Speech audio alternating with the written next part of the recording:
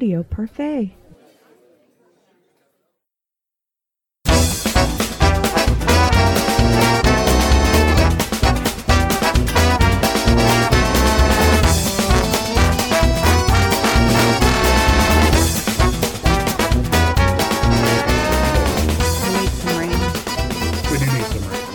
Get some.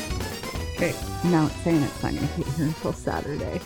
And it's only supposed to be in like the 80s, upper 70s all week, so it's not going to get hot enough for them to just go to the shade, so they're going to be fucking everywhere. It's going to be horrible. The mosquitoes are going to be fucking horrible. They're always horrible. They're not as bad since I sprayed. Yeah, no, she sprayed the whole yard. Killed the mosquito. Didn't kill the fucking horse flies, apparently, that I have flying into my car. Could have been a deer fly. I don't know. It could have been one that was just hanging on during the entire ride home from work. No, I watched it fly into my car when I opened up the door. Well, I didn't do the entire side of the house. I don't. Bug spray doesn't work with horse flies the same way it works with other bugs. They kind of, I don't know. They're too beefy to really. It depends on the spray, and it wasn't the same spray I usually use, and so. Well, welcome to Home and Gardening Tips from your hosts that open a fucking book. Oh, I'm Kevin. I'm Stephanie. Didn't have any episodes last week. Had some. You can blame me. I had a status migraine that lasted a week, and then I had reprieve for a day, and then it came back for a day, and then today I was kind of migraine free. Mostly, for the most part. Well, not headache free because you still had kids to. Well, no, I mean the migraine's still there. It's just dull. Yeah. So I'm mostly migraine free. Good.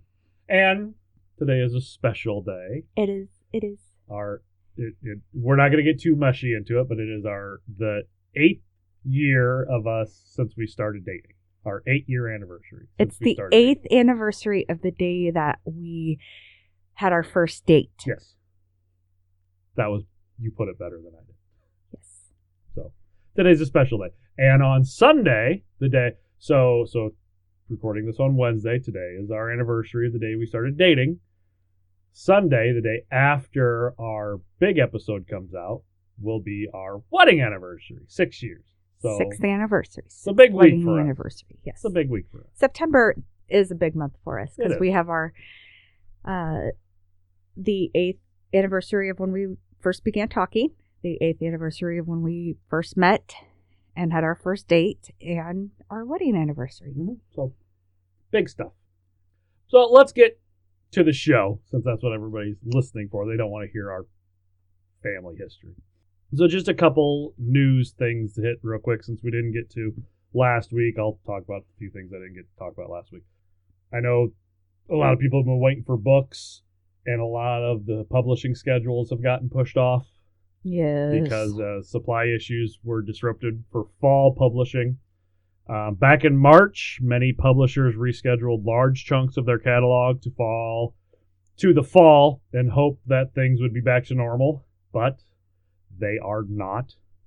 And we are entering a very overcrowded season with the extra issue that the 2 largest printing companies in the United States are under significant financial strain. LSC Communication declared bankruptcy in April, and the company's sales fell nearly 40% in the fiscal quarter that ended in June. Quad's book printing business is also up for sale, and in the spring, the company had to temporarily shut production at 3 plants due to the pandemic. To add to the strain, there has been an unexpected spike in demand for print books, with unit sales up 5% comparing 2020 to 2019 to date.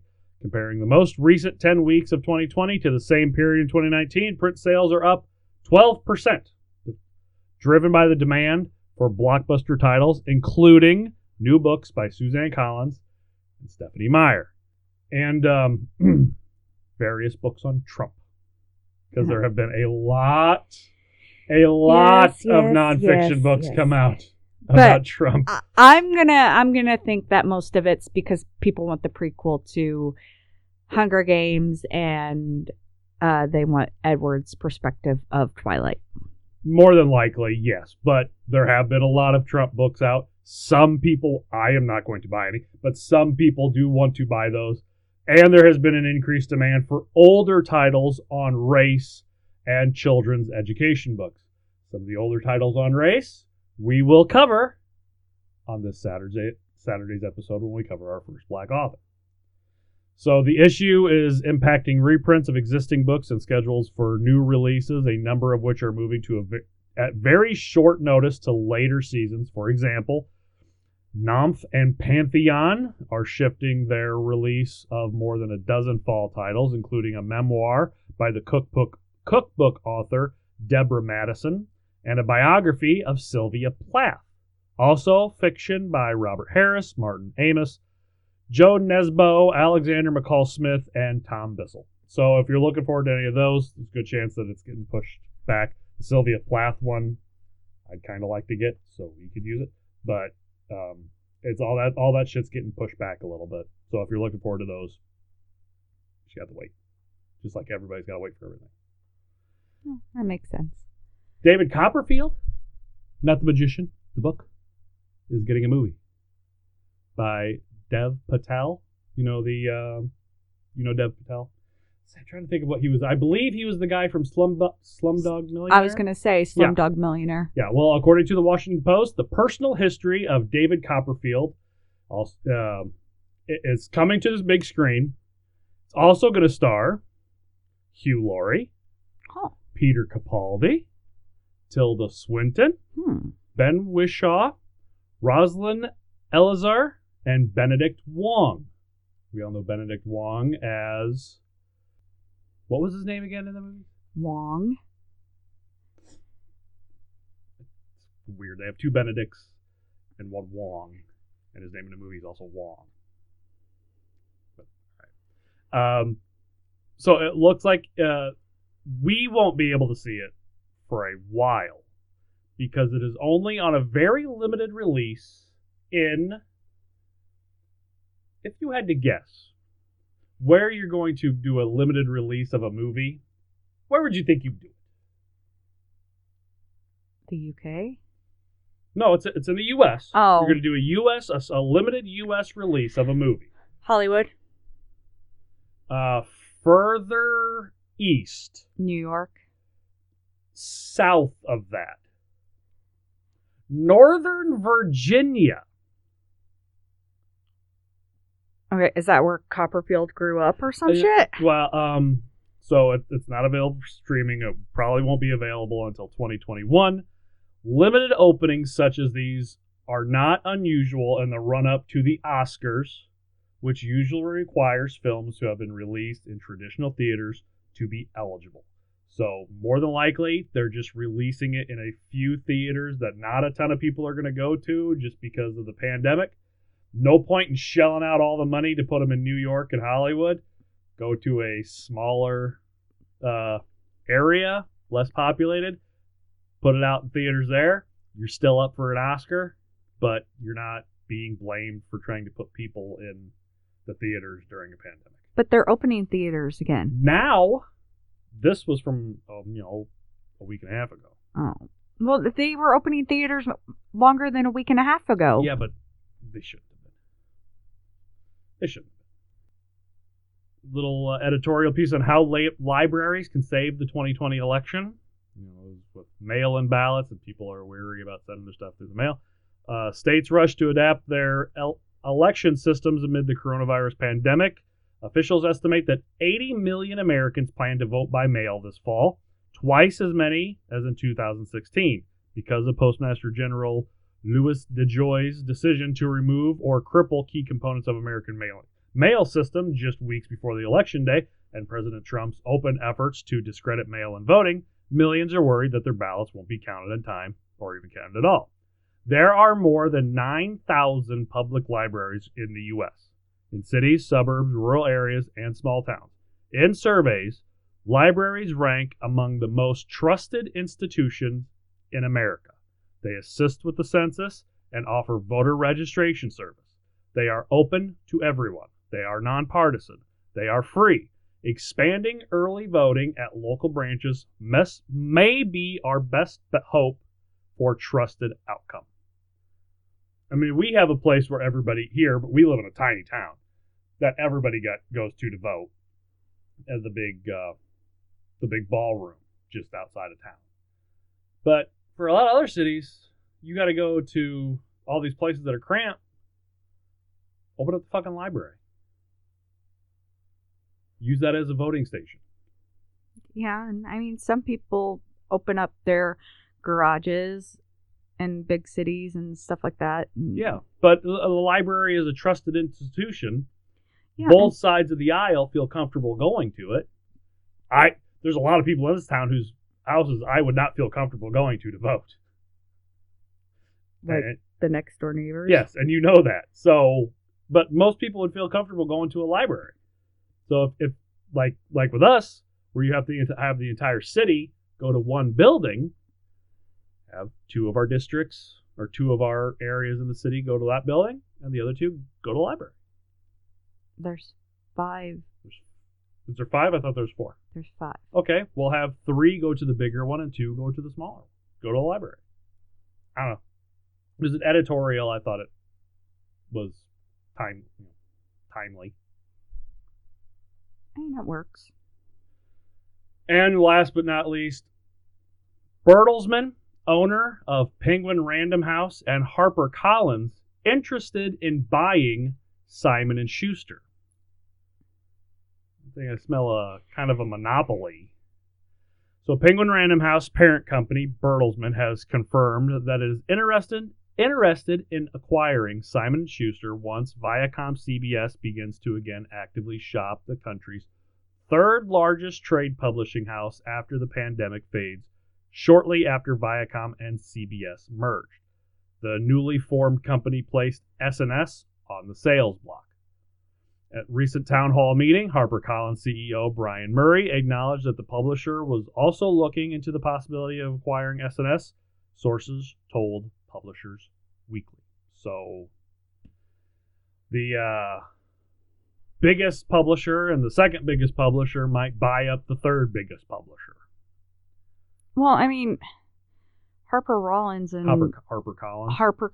and Penguin House, they're part of the same publishing company. So, I mean, but anytime we see one of these like independent publishers and I go to look at them to see what else they have, it always takes me to another page, which is either a Penguin Random House page, a HarperCollins page, or a Simon & Schuster page. All of them. I rarely find an independent publisher that doesn't send me to one of those. It's kind of annoying because we want to promote the independent writer and the independent publisher, and every time we click on something, it takes us to one of them. Capitalism at its finest. If you want to promote indie authors, then you have to look for ones who publish themselves, and they usually do that online through. I found some over the course of doing this. It's just not as many as I would hope. But if you are an author and you get offered to be published or bought to be published by one of these giant publishing houses, then that's good for you, because your book, hopefully, your book will get put out there. It's hard to do that with an independent publisher. So I mean, it's a W. You like to see these authors come up, get big deals, make a bunch of money, putting their stuff out there. You also like to see the independent publishers make a bunch of money. So, 6 one, half dozen the other, I guess. Yeah, I suppose. Okay, well, you said you didn't really have any books that you had seen that you're interested in? No, none of the books that I'm wanting are coming out anytime soon. I mean, Tower of Nero comes out October 6th, so I still have almost a month to wait for that. And Dorinda Jones's books, The Gravedigger's Son, The Graveyard Shift, not The Gravedigger's Son, The Graveyard Shift, is now available on like everywhere instead of just a few places, which was put on her fan site on Facebook. So, I mean, that's good news. But, I mean, because of the migraine, I haven't been reading lately. And I've just now begun research for our Halloween episode that I'm going to host. Episodes. It will be longer than just one, but yes. Okay, well, then I'll just do the 4 that I normally do and get the fuck out of here. Okay. All right, so as always, we start with our fiction. It's called Daddy Stories by Emma Klein. An absentee father collects his son from a boarding school after a shocking act of violence. A nanny to a celebrity family hides out in Laurel Canyon in the aftermath of a tabloid scandal. A young woman sells her underwear to strangers. A notorious guest arrives at a placid, not quite rehab in the Southwest. In 10 remarkable stories, Emma Klein portrays moments when the ordinary is disturbed, when daily life buckles, revealing the perversity and violence pulsing under the surface. She explores characters navigating the edge, the limits of themselves and those around them, power dynamics in families, in relationships, the distance between their true and false selves. They want connection, but what they provoke is often closer to self-sabotage. What are the costs of one's choices? Of the moments when we act or fail to act? These complexities are at the heart of Daddy, Emma Klein's sharp-eyed illumination of the contrary impulses that animate our inner lives. It's from Random House. Comes out in September. 288 pages. What do you think? I think it sounds interesting. So it's just a collection of short stories. Yeah, like Night Shift from Stephen King. Just a collection of shorter stories. Yeah. Yeah. Okay, now nonfiction. Most of the nonfiction books are about the president. And there was even one out that a lady put out about her rise and fall friendship with Melania Trump. So I figured that I would do one about her. So, nonfiction. The Little Guide to Dolly Parton, It's Hard to Be a Diamond in a Rhinestone World by Orange Hippo. The ultimate pick-me-up to save you from the 9 to 5 heartbreak blues. Get it? Yes, I got it. The Little Book of Dolly Parton is your Bible of devastating Dollyisms. Yes, that's right. The most iconic and acclaimed female country singer in the history of music is so inventive and brilliant with her clever wisecracks and sage advice that popular culture has crowned her with an ism after her name. No one else is worthy. For more than 5 decades, Dolly has been laying down her own brand of whip-smart wit and wisdom to the world, with many quotes and quips becoming as famous as her lyrical genius, for which she has won too many songwriting awards and honors to mention. Stacked to the rafters were more than 150 bite-sized bon-mot one-liners and rip-posts, sincere observations. The Little Book of Dolly Parton is your new favorite life companion.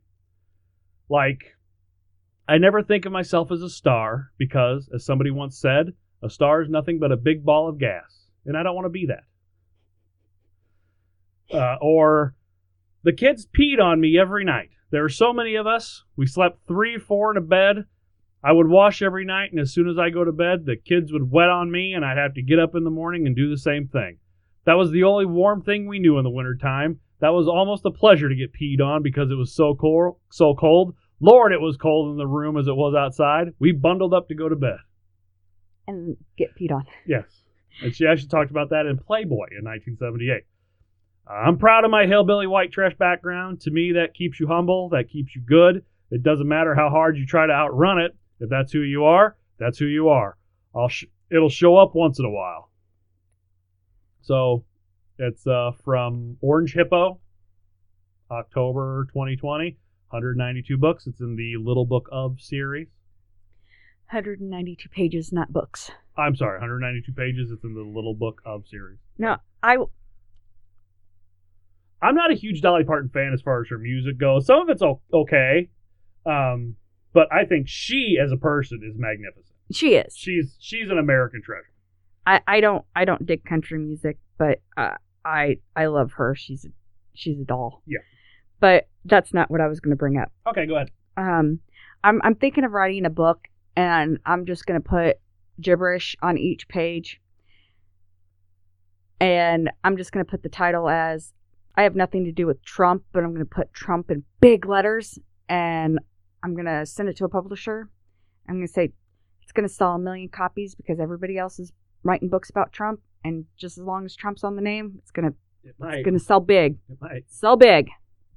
I could put turkey on one page, pumpernickel on another. So you're just going to pick a bunch of words he can't pronounce? Yep. And just put it all together, bind it, sell it, and I will become a multi-millionaire New York Times bestseller #1. Yosemite on one, anonymously on another. I'll even put freshly squeezed Orange Cassidy on one. Today's episode is brought to you by our brand new exclusive discount code for thebeardstruggle.com. Gentlemen, have you grown out that beard? Or are you just starting? Well, if you're like me, you began to notice pretty quickly that the skin underneath all that hair can get pretty dry and flaky. And trust me when I tell you, beard dandruff sucks. And the people over the Beard Struggle know this and have made it their life's work to develop the best products to make growing and keeping that beard as painless as possible. Over time, the ingredients in their formulas have proven themselves, not just because their customers have had enormous success with them, but because they have worked for centuries.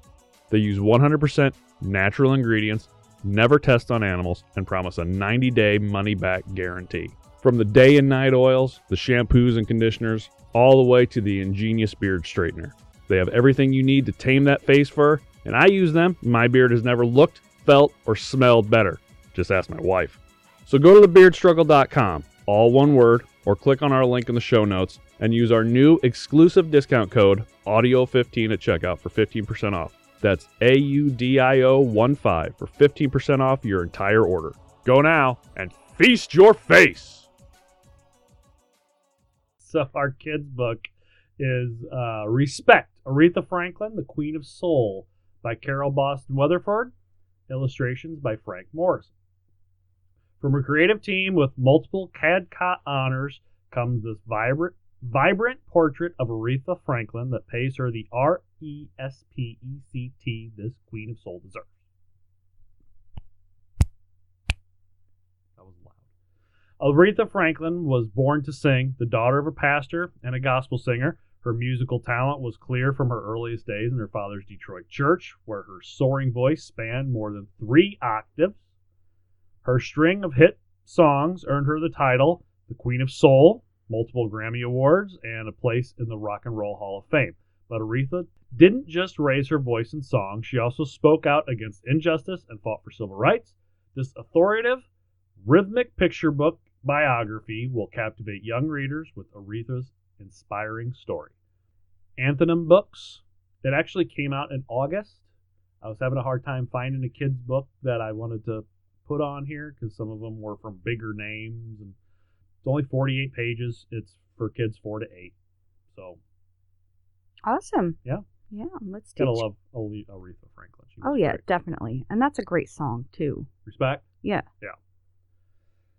And our young adult called None Shall Sleep by Ellie Marney. Silence of the Lambs meets Sadie in this riveting psychological thriller about 2 teenagers teaming up with the FBI to track down juvenile serial killers. Ooh. In 1982, 2 teenagers, serial killer survivor Emma Lewis and U.S. Marshal candidate Travis Bell, are recruited by the FBI to interview convicted juvenile killers and provide insight and advice on cold cases. From the start, Emma and Travis develop a quick friendship, gaining information from juvenile murderers that even the FBI can't crack. But when the team is called in to give advice on an active case, a serial killer who exclusively hunts teenagers, things begin to unravel. Working against the clock, they must turn to one of the country's most notorious incarcerated murderers for help. Teenage sociopath Simon Gutmundsson. Despite Travis's objections, Emma becomes the conduit between Simon and the FBI team.